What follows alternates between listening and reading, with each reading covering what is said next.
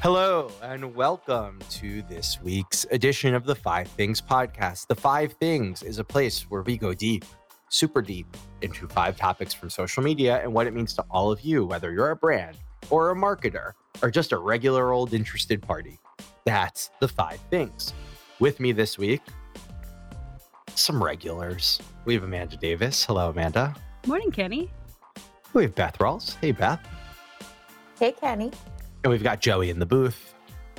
All right, let's dive in. We're going to kick off with Twitter announcing paid super follows. Then we're going to talk about Twitter adding Twemojis to fleets. Twitter testing safety mode. Facebook launching the Bars app. And then we're going to end with a little deep fake tomfoolery. And you'll get why that's funny when we get to the end. All right, so with that, we're going to kick off with Twitter announcing paid super follows. This is quite interesting and something I never thought we'd actually see on Twitter, which is a feature that allows Twitter users to charge followers and give them access to extra content. It could be anything from a bonus tweet or access to a community group, maybe a subscription to a newsletter. Maybe it could be a badge indicating some level of support. But this is a low-fee follower payment that allows for you to get access to content. I think it's very, very interesting. It's designed to help sort of the upper tier of Twitter creators and personalities to monetize their following a bit, which I think is very interesting. It feels a little bit like the rich getting richer, in my opinion, because those people who have big followings are already finding ways to monetize it. So now Twitter is just giving them a way to continue to do it. There's also the notion here that Twitter is probably going to take a cut. So it becomes a new monetization opportunity for Twitter. But overall, I think this is designed to take on Facebook groups and really pull people in to Twitter more, knowing that they can monetize it more quickly. And very interesting. I don't know, are brands going to start to monetize this as well? Like, could that be part of this? Becomes a new stream. I don't know. Amanda, Beth, what do we think? I think this is interesting. And I mean, thinking about it more, like thinking of like Patreon and those other kind of platforms where I guess you could say long form or more involved content is behind a paywall. It's not dissimilar to, a Twitch subscriber. It's a couple of dollars here and there. I support what you're doing. I know it takes time out of your day. So theoretically, I think it makes sense. I don't know if Twitter's the platform that is going to use it the most, because to that point, I feel like people use Twitter in kind of a more fleeting thought way versus deep thought leadership, kind of involved video content or other content that's being made. I think it will be interesting in the grand scheme of social channels of how this is utilized. I just think it'll probably be a slow adoption on Twitter specifically. Yeah, I'm like mixed on this one. I feel like it's nice to give power to the creators and have them, reap rewards for all of the content that they do put out there that we engage with. But there is, for some reason, something that feels a little icky about this. And I don't know if it's the platform.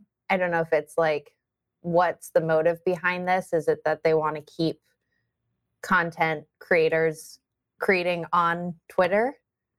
And the branded piece of it, it's there's, I think, a huge opportunity for how we interact with influencers on the platform through this means, but I don't know how I feel yet. Here's what I'll take on it. That doesn't make any sense. Here's what I think about it. That makes more sense. Over the course of COVID and the quarantine, Twitter has really had a resurgence, and people are spending a lot of time on there actually creating much deeper thoughts and longer form content through threads. With the rise of spaces, I think there's a little bit more dialogue happening. And what I think is interesting is if everybody on the platform has access to it versus just a select few. Because when you make it a select few, I think you're removing the beauty of Twitter, which was the democratization of the chance that anyone could see anything and it could go huge. I love that every single platform over the course of the last year has doubled down on the creator community. No question. Whether it's the rise of, funded creator incubators, or it's something like this where people are being rewarded for creating content. I think it is good. I do think that limiting it to people with a blue check mark just reinforces almost like a class system that exists on Twitter, which I think actually diminishes the platform a bit. The cool thing about Twitter, what I used to love about Twitter, was that you could say something that lives at the intersection of culture and behavior, and it could be shared by anyone at any time and generate huge responses. So to me, I love the Patreon metaphor is right, but the cool thing about Patreon is that anyone can create it. And I actually didn't realize, now that you mentioned it, I didn't realize it was only available to a few select people. And I think the issue, besides what you're saying of kind of upholding this class system, is that Twitter holds the keys to the algorithm that supports the class system. So if there's a transparency around how the algorithm works, whether it favors certain accounts to others, like I think most algorithms at this point are probably a little untrustworthy to the creators. So not only are you creating this rise of like a mega thought leader on Twitter, but you're also not helping smaller creators monetize or figure out how to get their content out there. So it's not only is it an unfair system, but it's an unfair system that only Twitter can control. It's not even like an open source function. So not the best. For the consumers, it's like, the pay to play part of it in a platform where that has always been more equal in terms of everyone has accessibility to the same content. Feels a little meh. Yeah, I just think Twitter's having a moment right now. From Black Lives Matter and the role that Twitter played in helping to foster and grow a movement, to the impact of Twitter on the election and the post-election response with everything that happened on January 6th, to a post-inauguration world and a COVID vaccination world where Twitter is playing a massive role in the day-to-day lives of people. And I think they're taking advantage of the moment by creating products that they think will help continue to monetize the platform. It makes sense. I distinctly remember a world 3 years ago where people were like, Twitter's dead. They can't monetize. The ad network is not as robust as Facebook and Instagram. It's not as strong as YouTube pre-roll or mid-roll. Like it was second, third tier level social networking. And now it's like, it's the top of the cake. And it's just fascinating to me. And I think this is not unexpected, but it will say a lot about the platform based on who has access to this.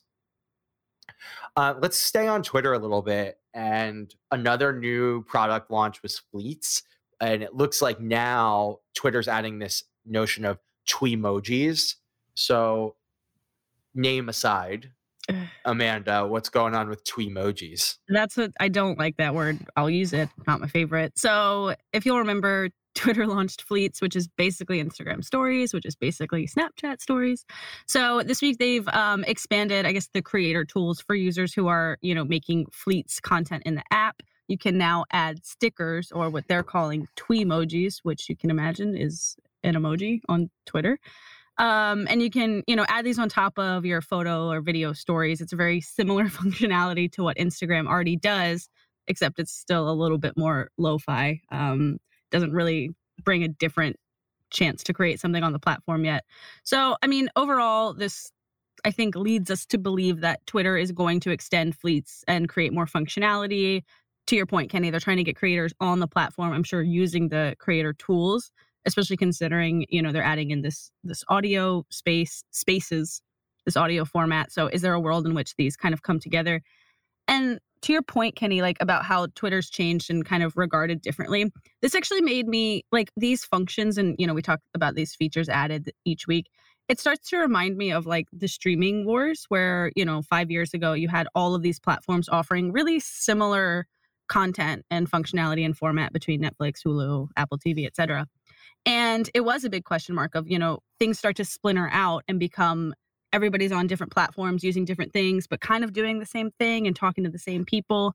So I'm curious if this is going to keep splintering out or if there will be a little bit of a return to simplification. If one platform wins out, like Hulu used to be the kind of, why would I use Hulu when I have Netflix? And now they're one of the top performers. So this is an update for the platform that's interesting and gives us a peek into, where Twitter's focused. I think it's a little bit still a long game, and it's very early days to say if this is going to be incredibly successful or if people are going to use fleets regularly.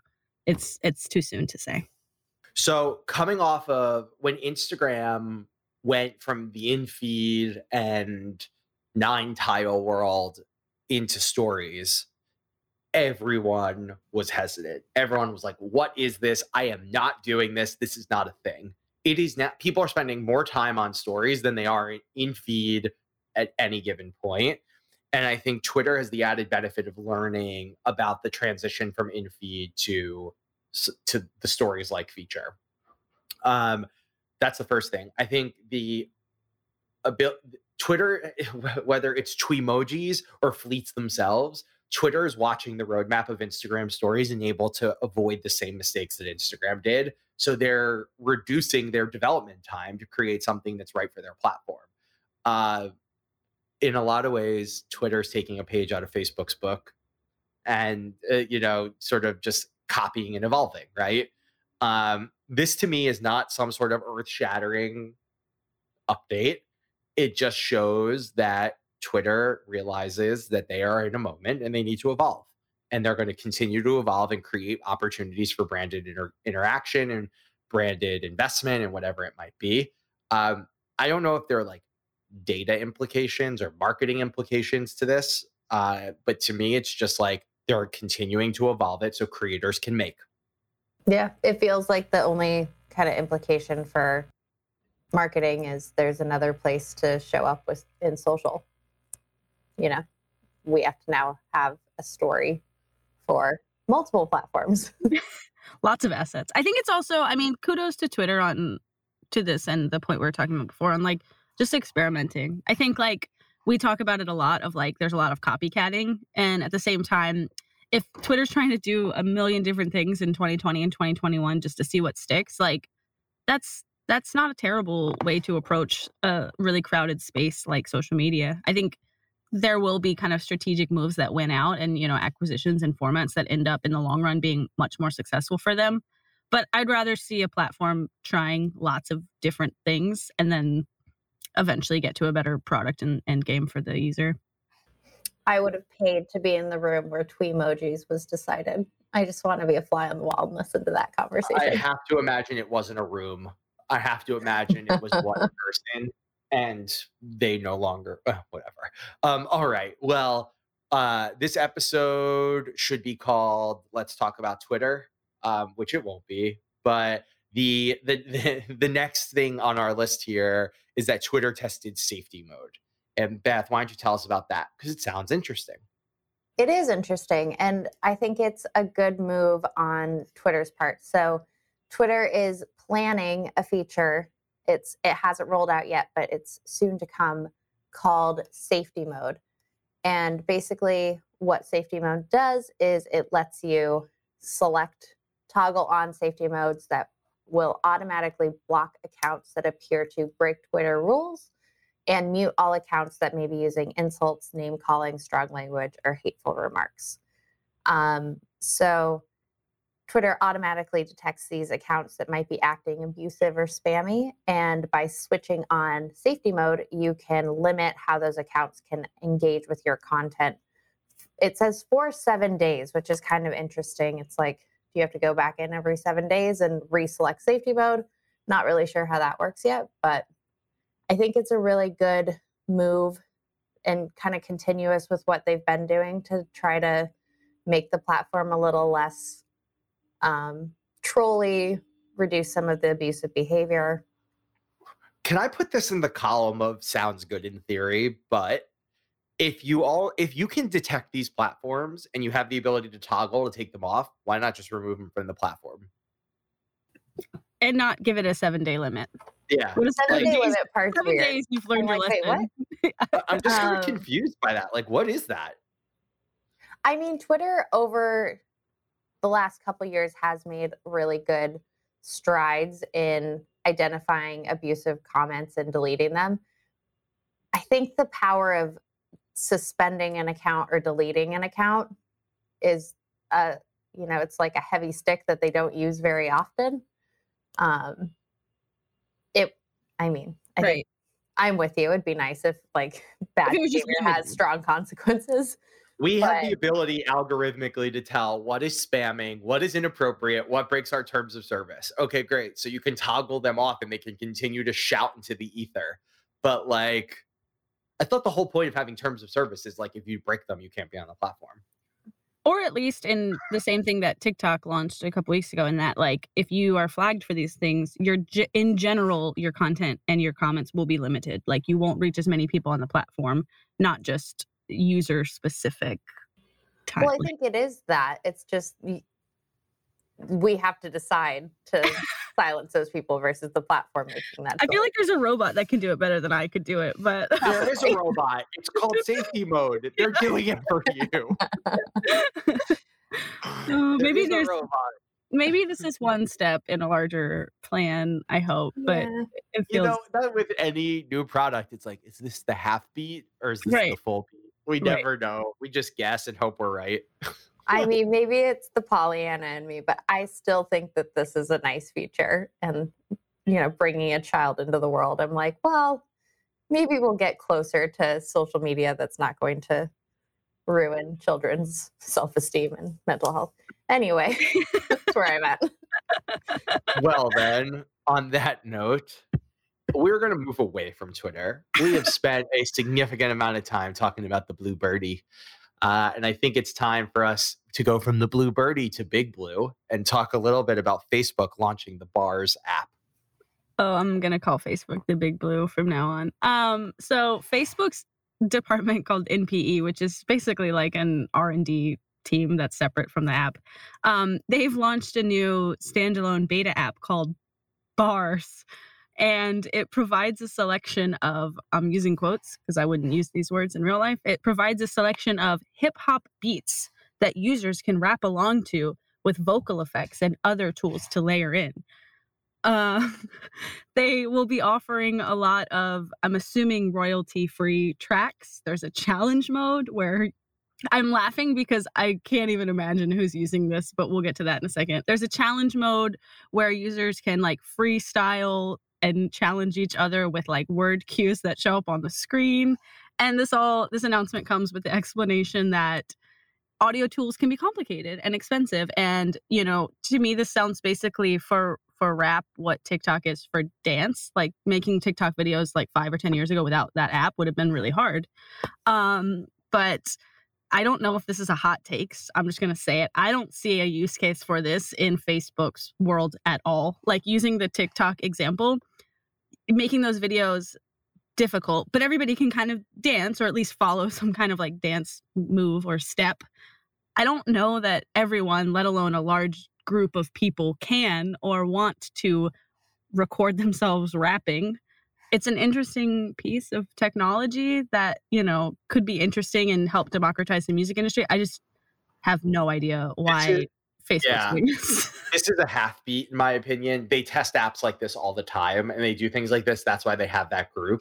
In my opinion, this becomes an integration part of IG stories. Yeah. Into Reels. Like Right. this just becomes an integration tool into Reels. Similarly to how Layout started off as a standalone app and now is integrated into stories and in feed, and you can lay out your photos to create collages in interesting ways. So like, I just, even still, if it's an IG story feature or a Reels feature, how many people are gonna use it? I don't know. It just still doesn't seem like a good investment of Facebook's time. you also have to remember global audience.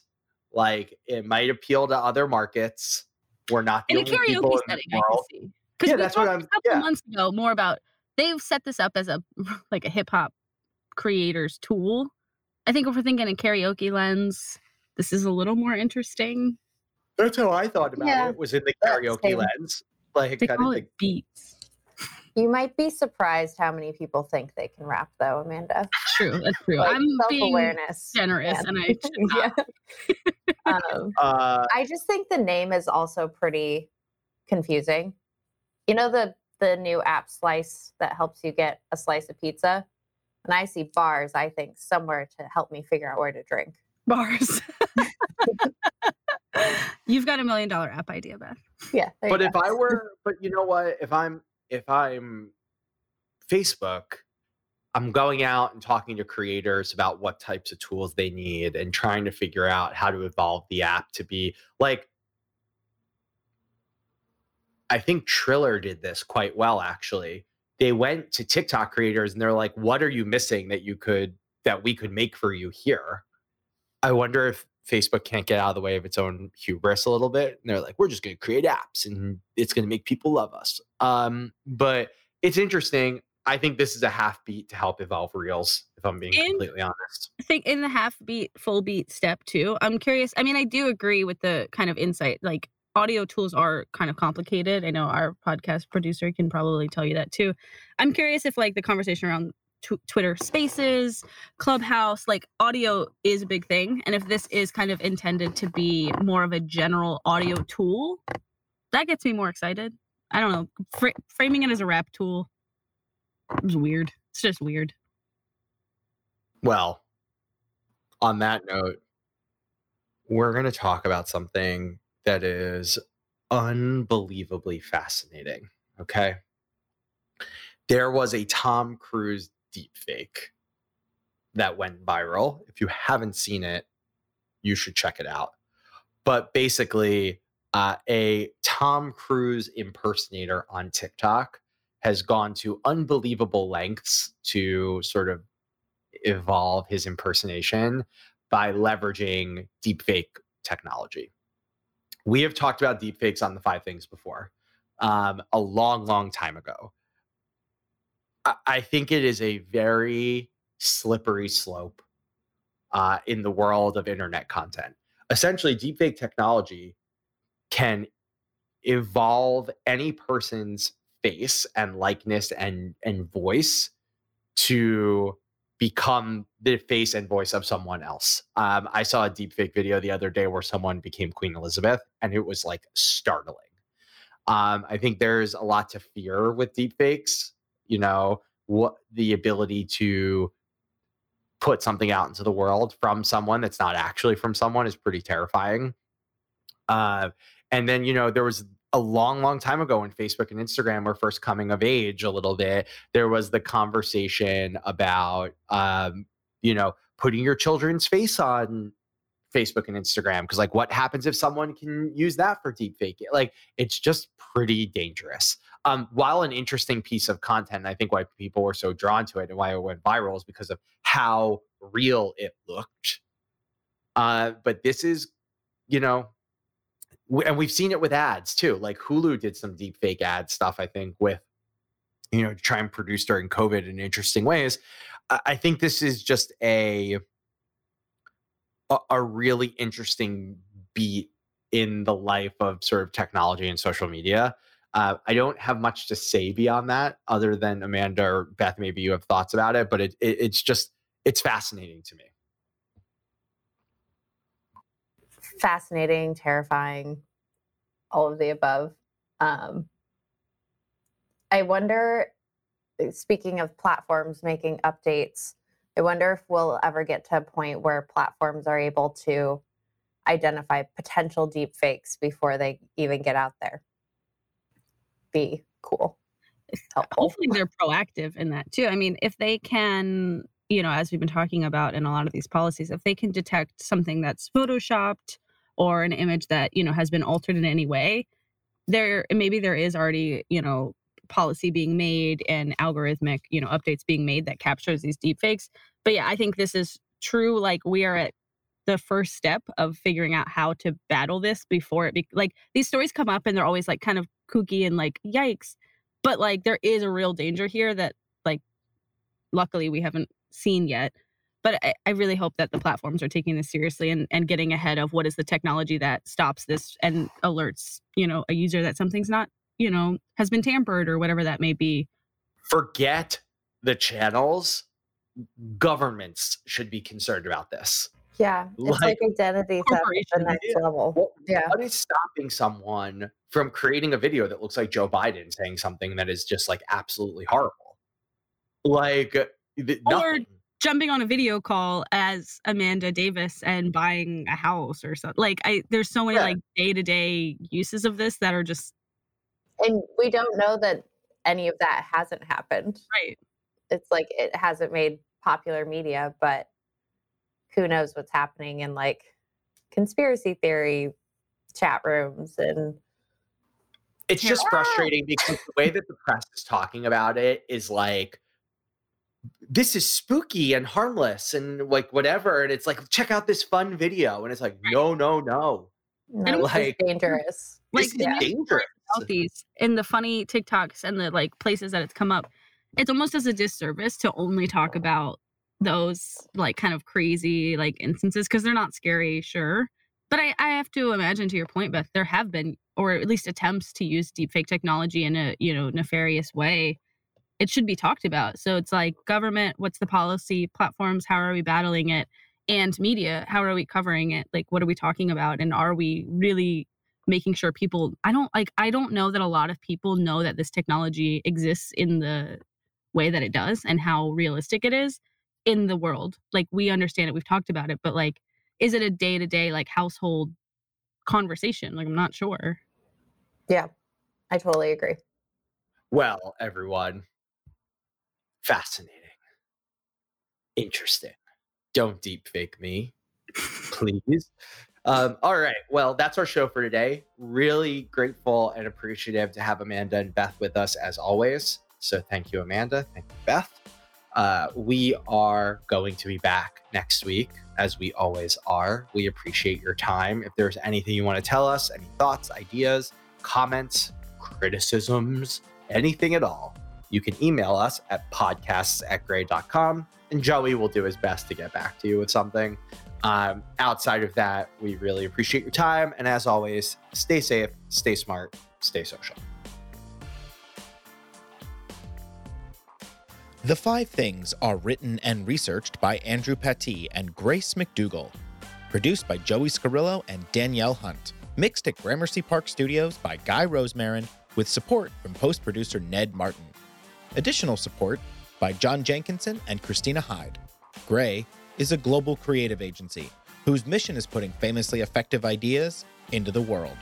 Check out more at gray.com.